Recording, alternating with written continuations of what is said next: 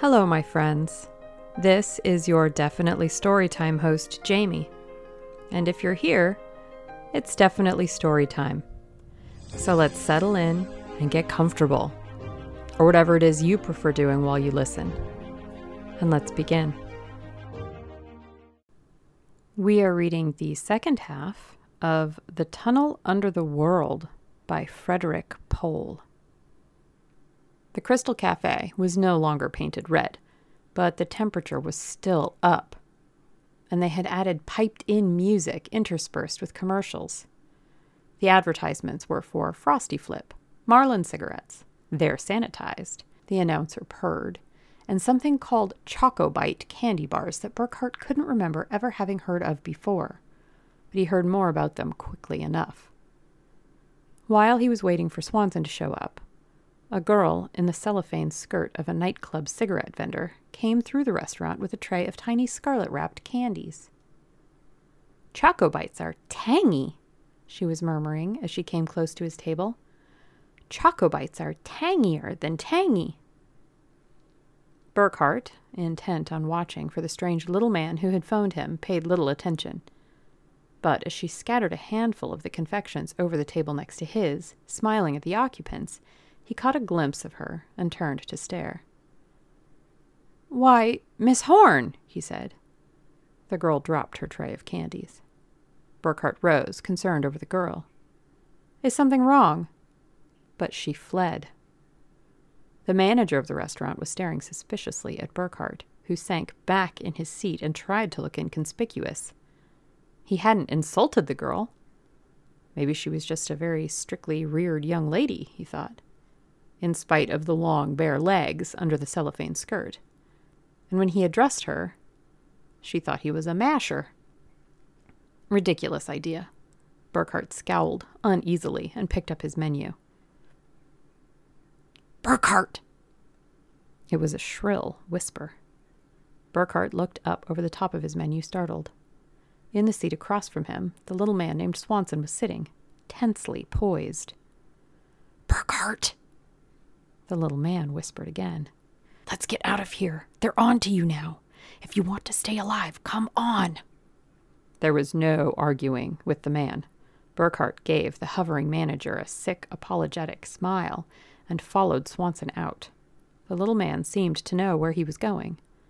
In the street, he clutched Burkhart by the elbow and hurried him off down the block. "Did you see her?" he demanded. "That Horn woman in the phone booth? She'll have them here in 5 minutes, believe me, so hurry it up." Although the street was full of people and cars, nobody was paying any attention to Burkhart and Swanson. The air had a nip in it, more like October than June, Burkhart thought, in spite of the Weather Bureau. And he felt like a fool following this mad little man down the street, running away from some them toward what? The little man might be crazy, but he was afraid, and the fear was infectious. "In here," panted the little man. It was another restaurant, more of a bar, really, and a sort of second-rate place that Burkhart had never patronized. "Right straight through," Swanson whispered, and Burkhart, like a biddable boy, sidestepped through the mass of tables to the far end of the restaurant. It was L-shaped, with a front on 2 streets at right angles to each other. They came out on the side street, Swanson staring coldly back at the question-looking cashier, and crossed to the opposite sidewalk. They were under the marquee of a movie theater. Swanson's expression began to relax. "Lost them," he crowed softly. "We're almost there." He stepped up to the window and bought 2 tickets. Burkhart trailed him into the theater. It was a weekday matinee, and the place was almost empty. From the screen came sounds of gunfire and horses' hoofs. A solitary usher, leaning against a bright brass rail, looked briefly at them and went back to staring boredly at the picture as Swanson led Burkhart down a flight of carpeted marble steps. They were in the lounge, and it was empty. There was a door for men and one for ladies, and there was a third door marked "Manager" in gold letters. Swanson listened at the door. and gently opened it and peered inside. "Okay," he said, gesturing. Burkhart followed him through an empty office to another door, a closet probably, because it was unmarked. But it was no closet. Swanson opened it warily, looked inside, then motioned Burkhart to follow. It was a tunnel, metal-walled, brightly lit. Empty, it stretched vacantly away in both directions from them. Burkhart looked wondering around. One thing he knew, and knew full well. No such tunnel belonged under Tylerton. There was a room off the tunnel with chairs and a desk and what looked like television screens. Swanson slumped in a chair, panting. "We're all right for a while here," he wheezed. "They don't come here much anymore. If they do, we'll hear them and we can hide." "Who?" demanded Burkhart. The little man said, "Martians." His voice cracked on the word, and the life seemed to go out of him. In morose tones, he went on. "Well, I think they're Martians. Although you could be right, you know. I've had plenty of time to think it over these last few weeks, after they got you. And it's possible they're Russians after all. Still, start from the beginning. Who got me when?" Swanson sighed. "So we have to go through the whole thing again. All right. It was about 2 months ago that you banged on my door late at night. You were all beat up, scared silly. You begged me to help you." "I did?" "Naturally, you don't remember any of this. Listen, and you'll understand. You were talking a blue streak about being captured and threatened, and your wife being dead and coming back to life, and all kinds of mixed-up nonsense. I thought you were crazy, but, well, I've always had a lot of respect for you, and you begged me to hide you, and I have this dark room, you know. It locks from the inside only. I put the lock on myself. So we went in there, just to humor you. And along about midnight, which was only 15 or 20 minutes after, we passed out." "Passed out?" Swanson nodded. "Both of us. It was like being hit with a sandbag. Look, didn't that happen to you again last night?" "I guess it did." Burkhart shook his head uncertainly. "Sure. And then all of a sudden, we were awake again. And you said you were going to show me something funny, and we went out and bought a paper. And the date on it was June 15th. "June 15th? But that's today. I mean..." "You got it, friend. It's always today." It took time to penetrate. Burkhart said wonderingly, "You've hidden out in that dark room for how many weeks?" "How can I tell? 4 or 5, maybe? I lost count. And every day the same. Always the 15th of June. Always my landlady, Mrs. Kiefer, is sweeping the front steps. Always the same headline in the papers at the corner. It gets monotonous, friend." It was Burkhart's idea, and Swanson despised it, but he went along. He was the type who always went along. "It's dangerous," he grumbled worriedly. "Suppose somebody comes by, they'll spot us and..." "What have we got to lose?" Swanson shrugged. "It's dangerous," he said again, but he went along. Burkhart's idea was very simple. He was sure of only one thing. The tunnel went somewhere. Martians or Russians, fantastic plot or crazy hallucination, whatever was wrong with Tylerton had an explanation, and the place to look for it was at the end of the tunnel. They jogged along. It was more than a mile before they began to see an end. They were in luck.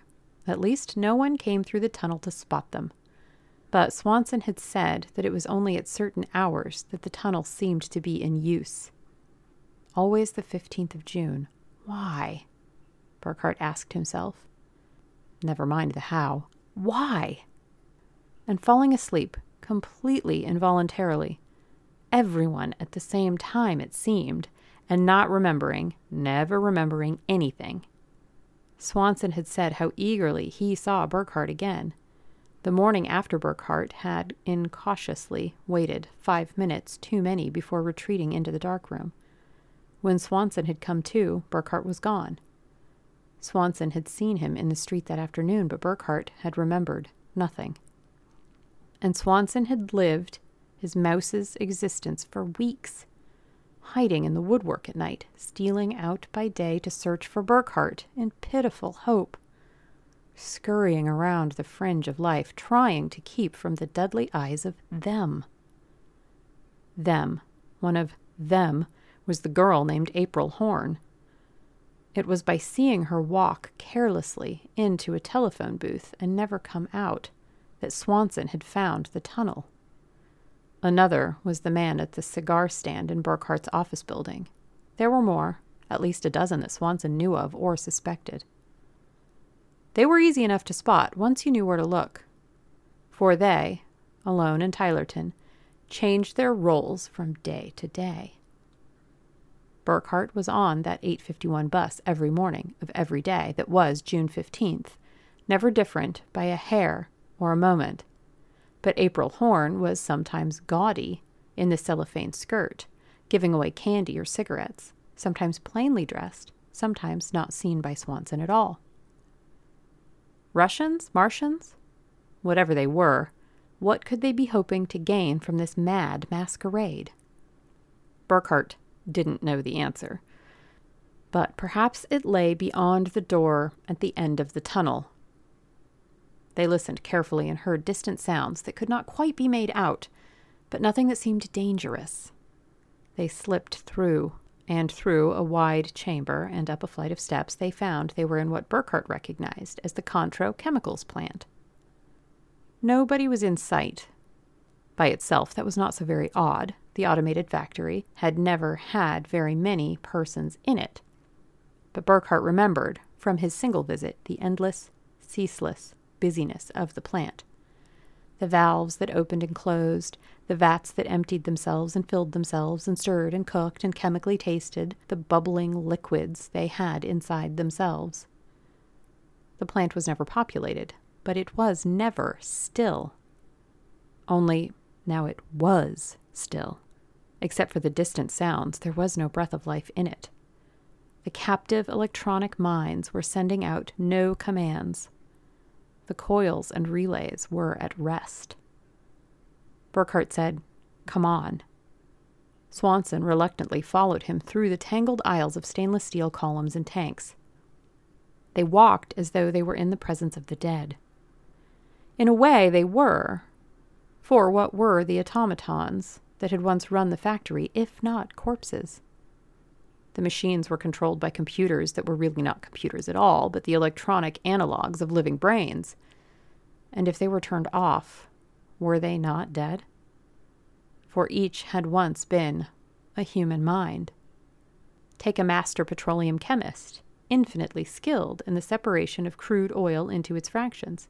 Strap him down, probe into his brain with searching electronic needles. The machine scans the patterns of the mind, translate what it sees into charts and sine waves. Impress these same waves on a robot computer, and you have your chemist, or 1,000 copies of your chemist, if you wish, with all of his knowledge and skill, and no human limitations at all. Put 12 copies of him into a plant, and they will run it all. 24 hours a day, 7 days of every week, never tiring, never overlooking anything, never forgetting. Swanson stepped up closer to Burkhart. "I'm scared," he said. They were across the room now, and the sounds were louder. They were not machine sounds, but voices. Burkhart moved cautiously up to a door and dared to peer around it. It was a smaller room, lined with television screens, each one, 12 or more at least, with a man or a woman sitting before it, staring into the screen and dictating notes into a recorder. The viewers dialed from scene to scene. No two screens ever showed the same picture. The pictures seemed to have little in common. One was a store, where a girl dressed like April Horn was demonstrating home freezers. One was a series of shots of kitchens, Burkhart caught a glimpse of what looked like the cigar stand in his office building. It was baffling, and Burkhart would have loved to stand there and puzzle it out, but it was too busy a place. There was the chance that someone would look their way or walk out and find them. They found another room. This one was empty. It was an office, large and sumptuous. It had a desk littered with papers. Burkhart stared at them, briefly at first, then, as the words on one of them caught his attention, with incredulous fascination. He snatched up the topmost sheet, scanned it, and another, while Swanson was frenziedly searching through the drawers. Burkhart swore unbelievingly and dropped the papers to the desk. Swanson, hardly noticing, yelped with delight. "Look!" He dragged a gun from the desk. "And it's loaded, too!" Burkhart stared at him blankly, trying to assimilate what he had read. Then, as he realized what Swanson had said, Burkhart's eyes sparked. "Good man!" he cried. "We'll take it. We're getting out of here with that gun, Swanson, and we're going to the police. Not the cops in Tylerton, but the FBI, maybe. Take a look at this." The sheaf he handed Swanson was headed, Test Area Progress Report. Subject, Marlin Cigarettes Campaign. It was mostly tabulated figures that made little sense to Burkhart and Swanson, but at the end was a summary that said, although Test 47K3 polled nearly double the number of new users of any of the other tests conducted, it probably cannot be used in the field because of local sound truck control ordinances. The tests in the 47K12 group were second best, and our recommendation is that retests be conducted in this appeal, testing each of the 3 best campaigns with and without the addition of sampling techniques. An alternative suggestion might be to proceed directly with the top appeal in the K12 series, if the client is unwilling to go to the expense of additional tests. All of these forecast expectations have an 80% probability of being within 0.5% of results forecast, and more than 99% probability of coming within 5%. Swanson looked up from the paper into Burkhart's eyes. "I don't get it," he complained. Burkhart said, "I don't blame you. It's crazy, but it fits the facts, Swanson. It fits the facts. They aren't Russians and they aren't Martians. These people are advertising men. Somehow, heaven knows how they did it, they've taken Tylerton over. They've got us, all of us, you and me and 20 or 30,000 other people, right under their thumbs. Maybe they hypnotize us, and maybe it's something else, but however they do it, what happens is they let us live a day at a time. They pour advertising into us the whole damned day long, and at the end of the day, they see what happened. And then they wash the day out of our minds and start again the next day with different advertising." Swanson's jaw was hanging. He managed to close it and swallow. "Nuts," he said flatly. Burkhart shook his head. "Sure, it sounds crazy, but this whole thing is crazy. How else would you explain it? You can't deny that most of Tylerton lives the same day over and over again. You've seen it. And that's the crazy part, and we have to admit that that's true, unless we're the crazy ones. And once you admit that somebody, somehow, knows how to accomplish that, the rest of it makes all kinds of sense. Think of it, Swanson. They test every last detail before they spend a nickel on advertising. Do you have any idea what that means? Lord knows how much money is involved, but I know for a fact that some companies spend $20 or $30 million a year on advertising. Multiply it, say, by 100 companies. Say that every one of them learns how to cut its advertising cost by only 10%. And that's peanuts, believe me. If they know in advance what's going to work, they can cut their costs in half. Maybe to less than half, I don't know. But that's saving $200 or $300 million a year. And if they pay only 10 or 20% of that for use of Tylerton, it's still dirt cheap for them and a fortune for whoever took over Tylerton. Swanson licked his lips. "You mean," he offered hesitantly, "that we're all, well, a kind of captive audience?" Burkhart frowned. "Not exactly." He thought for a minute. "You know how a doctor tests something like penicillin? He sets up a series of little colonies of germs on gelatin discs, And he tries this stuff on one after another, changing it a little each time. Well, that's us. We're the germs, Swanson. Only it's even more efficient than that. They don't have to test more than one colony because they can use it over and over again. It was too hard for Swanson to take it in. He only said, "What do we do about it?" "We go to the police. They can't use human beings for guinea pigs." "How do we get to the police?" Burkhart hesitated. "I think," he began slowly. "Sure. This place is the office of somebody important. We've got a gun. We'll stay right here until he comes along, and he'll get us out of here. Simple and direct."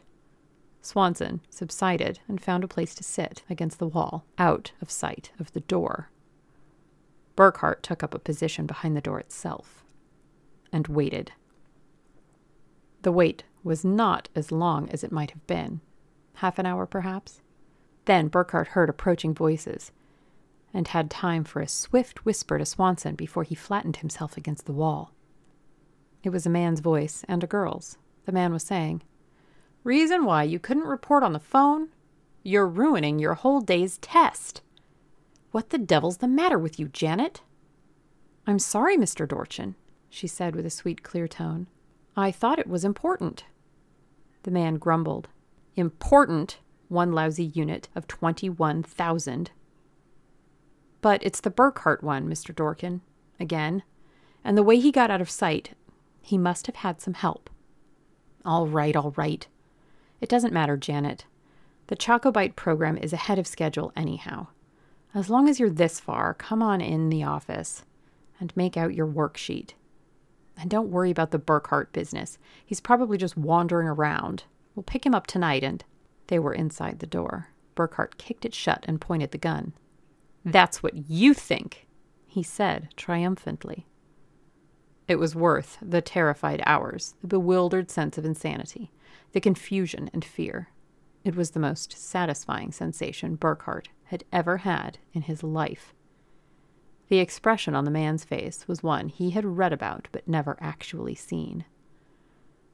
Dorchin's mouth fell open and his eyes went wide, and though he managed to make a sound that might have been a question, it was not in words. The girl was almost as surprised, and Burkhart, looking at her, knew why her voice had been so familiar. The girl was the one who had introduced herself to him as April Horn. Dorchin recovered himself quickly. "Is this the one?" he asked sharply. The girl said, "Yes." Dorchin nodded. "I take it back. You were right. You, Burkhart, what do you want?" Swanson piped up. "Watch him. He might have another gun." "Search him, then," Burkhart said. "I'll tell you what we want, Dorchin. We want you to come along with us to the FBI and explain to them how you can get away with kidnapping 20,000 people. "Kidnapping?" Dorchin snorted. "That's ridiculous, man. Put that gun away. You can't get away with this." Burkhart hefted the gun grimly. "I think I can." Dorchin looked furious and sick, but oddly not afraid. "Damn it!" He started to bellow, then closed his mouth and swallowed. "Listen," he said persuasively. "You're making a big mistake. I haven't kidnapped anybody, believe me." "I don't believe you," said Burkhart bluntly. "Why should I?" "But it's true. Take my word for it." Burkhart shook his head. "The FBI can take your word for it if they like. We'll find out. Now, how do we get out of here?" Dorchin opened his mouth to argue. Burkhart blazed. "Don't get in my way. I'm willing to kill you if I have to. Don't you understand that? I've gone through 2 days of hell, and every second of it I blame on you. Kill you? It would be a pleasure, and I don't have a thing in the world to lose. Get us out of here." Dorchin's face went suddenly opaque. He seemed about to move, but the blonde girl he had just called Janet slipped between him and the gun. "Please," she begged Burkhart. "You don't understand. You mustn't shoot." Get out of my way. But, Mr. Burkhart. She never finished. Dorchin, his face unreadable, headed for the door. Burkhart had been pushed 1 degree too far. He swung the gun, bellowing. The girl called out sharply. He pulled the trigger. Closing on him with pity and pleading in her eyes, she came again between the gun and the man. Burkhart aimed low instinctively, to cripple, not to kill. But his aim was not good. The pistol bullet caught her in the pit of the stomach. Dorchin was out and away, the door slamming behind him, his footsteps racing into the distance. Burkhart hurled the gun across the room and jumped to the girl. Swanson was moaning. That finishes us, Burkhart. Oh, why did you do it? We could have got away. We could have gone to the police. We were practically out of here. Burkhart wasn't listening. He was kneeling beside the girl. She lay flat on her back, arms helter-skelter. There was no blood, hardly any sign of the wound. But the position in which she lay was one that no living human being could have held. Yet she wasn't dead. She wasn't dead, and Burkhart, frozen beside her, thought, she isn't alive either. There was no pulse, but there was a rhythmic ticking of the outstretched fingers of one hand. There was no sound of breathing, but there was a hissing, sizzling noise. The eyes were open, and they were looking at Burkhart. There was neither fear nor pain in them, only a pity deeper than the pit. She said, through lips that writhed erratically, "Don't worry, Mr. Burkhart. I'm all right." Burkhart rocked back on his haunches, staring. Where there should have been blood, there was a clean break of a substance that was not flesh, and a curl of thin golden copper wire. Burkhart moistened his lips. "You're a robot," he said. The girl tried to nod. The twitching lips said, "I am. And so are you." Swanson, after a single inarticulate sound, walked over to the desk and sat staring at the wall. Burkhart rocked back and forth beside the shattered puppet on the floor. He had no words. The girl managed to say, "I'm sorry all this happened." The lovely lips twisted into a rictus sneer, frightening on that smooth young face, until she got them under control. "Sorry," she said again. "The nerve center was right about where the bullet hit. Makes it difficult to control this body." Burkhart nodded automatically, accepting the apology. Robots. It was obvious, now that he knew it. In hindsight, it was inevitable. He thought of his mystic notions of hypnosis or Martians or something stranger still. Idiotic. For the simple fact of created robots fitted the facts better and more economically. All the evidence had been before him. The automated factory with its transplanted minds. Why not transplant a mind into a humanoid robot? Give it its original owner's features and form. Could it know that it was a robot? "All of us," Burkhart said, hardly aware that he spoke out loud. "My wife and my secretary and you and the neighbors. All of us the same." "No," the voice was stronger. "Not exactly the same, all of us. I chose it, you see. This time the convulsed lips were not a random contortion of the nerves. "I was an ugly woman, Mr. Burkhart, and nearly 60 years old. Life had passed me, and when Mr. Dorchin offered me the chance to live again as a beautiful girl, I jumped at the opportunity. Believe me, I jumped, in spite of its disadvantages. My flesh body is still alive. It is sleeping while I'm here. I could go back to it, but I never do." "And the rest of us?" "Different, Mr. Burkhart. I work here. I'm carrying out Mr. Dorchin's orders, mapping the results of the advertising tests, watching you and the others live as he makes you live. I do it by choice, but you have no choice. Because, you see, you are dead." "Dead!" cried Burkhart. It was almost a scream. The blue eyes looked at him unwinkingly, and he knew that it was no lie. He swallowed, marveling at the intricate mechanisms that let him swallow, and sweat, and eat. He said, "Oh, the explosion in my dream." "It was no dream. You are right, the explosion. That was real, and this plant was the cause of it.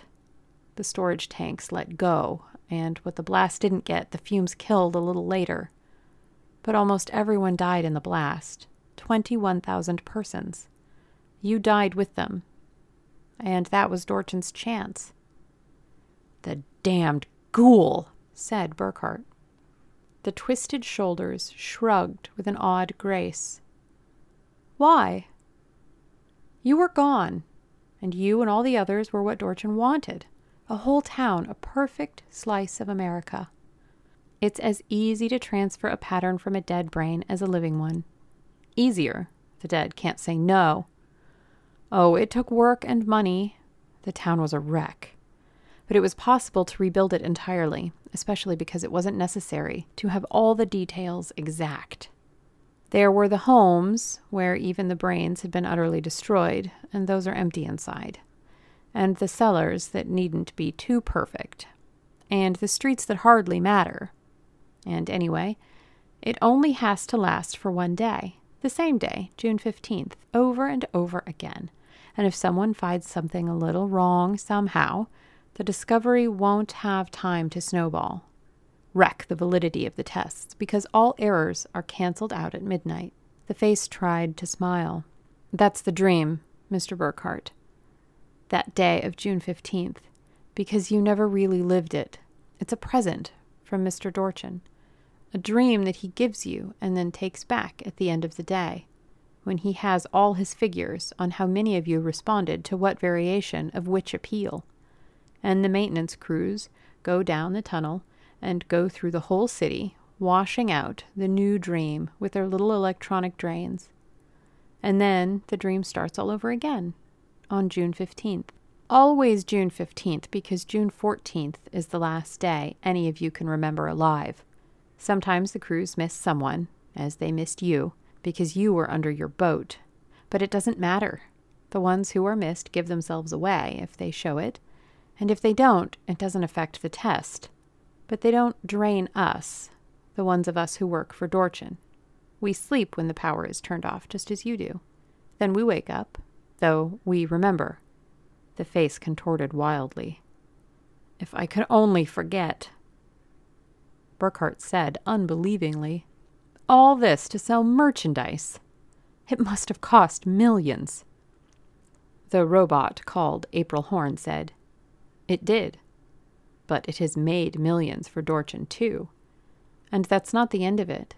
Once he finds the master words that make people act, do you suppose he will stop with that? Do you suppose—" The door opened, interrupting her.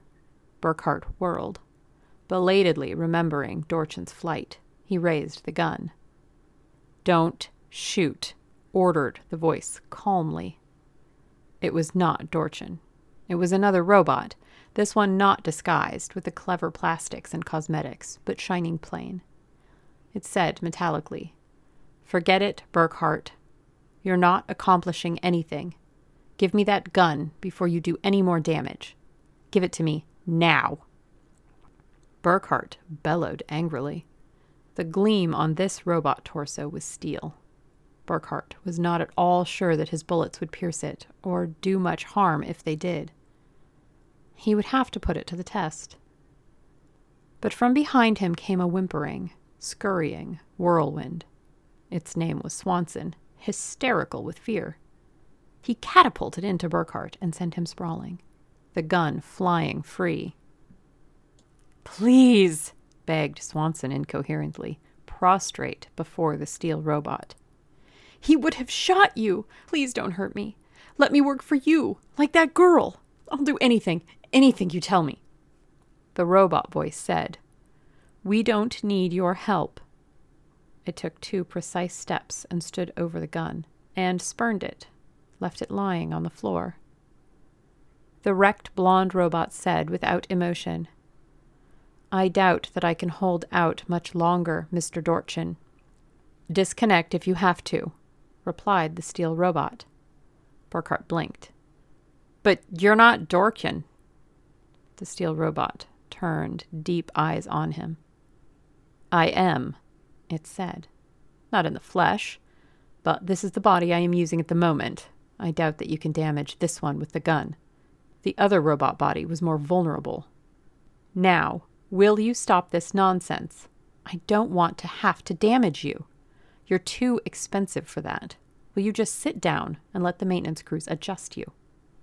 Swanson groveled. You won't punish us? The steel robot had no expression, but its voice was almost surprised. Punish you? It repeated in a rising note. How? Swanson quivered as though the word had been a whip, but Burkhart flared. Adjust him if he'll let you, but not me. You're going to have to do me a lot of damage, Dorchin. I don't care what I cost or how much trouble it's going to be to put me back together again. But I'm going out of that door. If you want to stop me, you'll have to kill me. You won't stop me any other way. The steel robot took a half step toward him, and Burkhart involuntarily checked his stride. He stood poised and shaking, ready for death, ready for attack, ready for anything that might happen. Ready for anything except what did happen. For Dorchin's steel body merely stepped aside, between Burkhart and the gun, but leaving the door free. Go ahead, invited the steel robot. Nobody's stopping you. Outside the door, Burkhart brought up sharp. It was insane of Dorchin to let him go. Robot or flesh, victim or beneficiary, there was nothing to stop him from going to the FBI or whatever law he could find away from Dorchin's synthetic empire and telling his story. Surely the corporations who paid Dorchin for test results had no notion of the ghoul's technique he used. Dorchin would have to keep it from them, for the breath of publicity would put a stop to it. Walking out meant death, perhaps, but at that moment, in his pseudo-life, death was no terror for Burkhart. There was no one in the corridor. He found a window and stared out of it. There was Tylerton, an ersatz city, but looking so real and familiar that Burkhart almost imagined the whole episode a dream. It was no dream, though. He was certain of that in his heart, and equally certain that nothing in Tylerton could help him now. It had to be the other direction. It took him a quarter of an hour to find a way, but he found it, skulking through the corridors, dodging the suspicion of footsteps, knowing for certain that his hiding was in vain, for Dorchin was undoubtedly aware of every move he made. But no one stopped him, and he found another door. It was a simple enough door from the inside, but when he opened it and stepped out, it was like nothing he had ever seen. First there was light, brilliant, incredible, blinding light. Burkhart blinked upward, unbelieving and afraid. He was standing on a ledge of smooth, finished metal.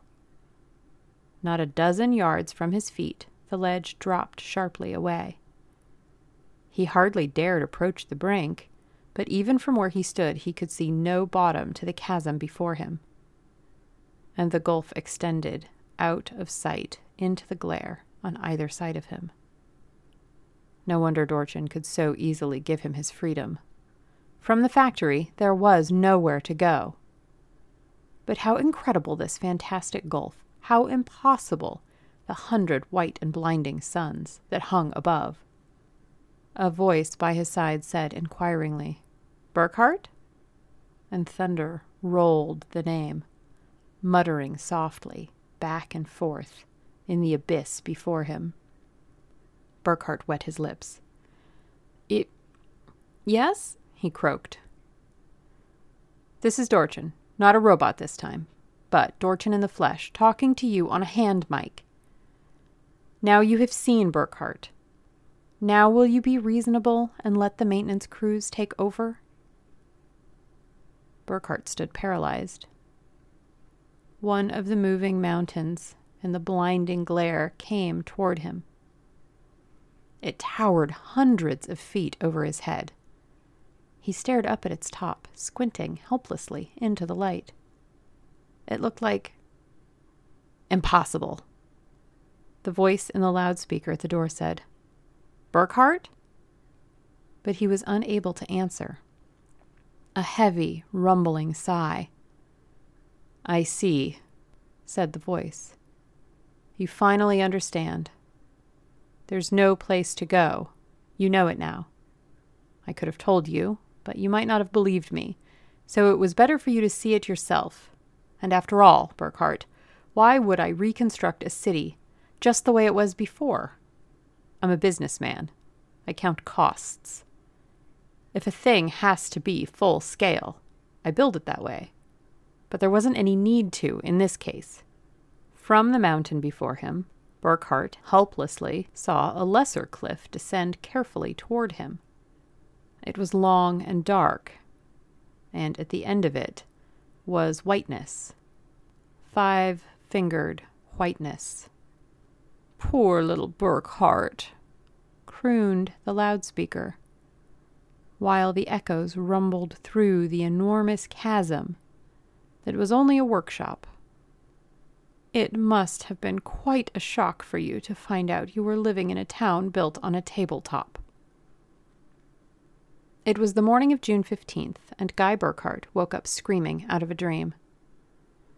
It had been a monstrous and incomprehensible dream of explosions and shadowy figures that were not men, and terror beyond words. He shuddered and opened his eyes. Outside his bedroom window, a hugely amplified voice was howling. Burkhart stumbled over to the window and stared outside. There was an out-of-season chill to the air, more like October than June. But the scent was normal enough, except for the sound truck that squatted at curbside halfway down the block. Its speaker horns blared. Are you a coward? Are you a fool? Are you going to let crooked politicians steal the country from you? No. Are you going to put up with 4 more years of graft and crime? No. Are you going to vote straight federal party all up and down the ballot? Yes. You just bet you are. Sometimes he screams. Sometimes he wheedles, threatens, begs, cajoles. But his voice goes on and on through one June 15th after another. And that has been our episode. I hope you enjoyed it. And if you did, I hope you'll consider telling your friends and family. And if you have the means, providing listener support. I also have a Patreon, and I have merchandise available on Teespring. Links are on the homepage. I thank you for choosing Definitely Storytime.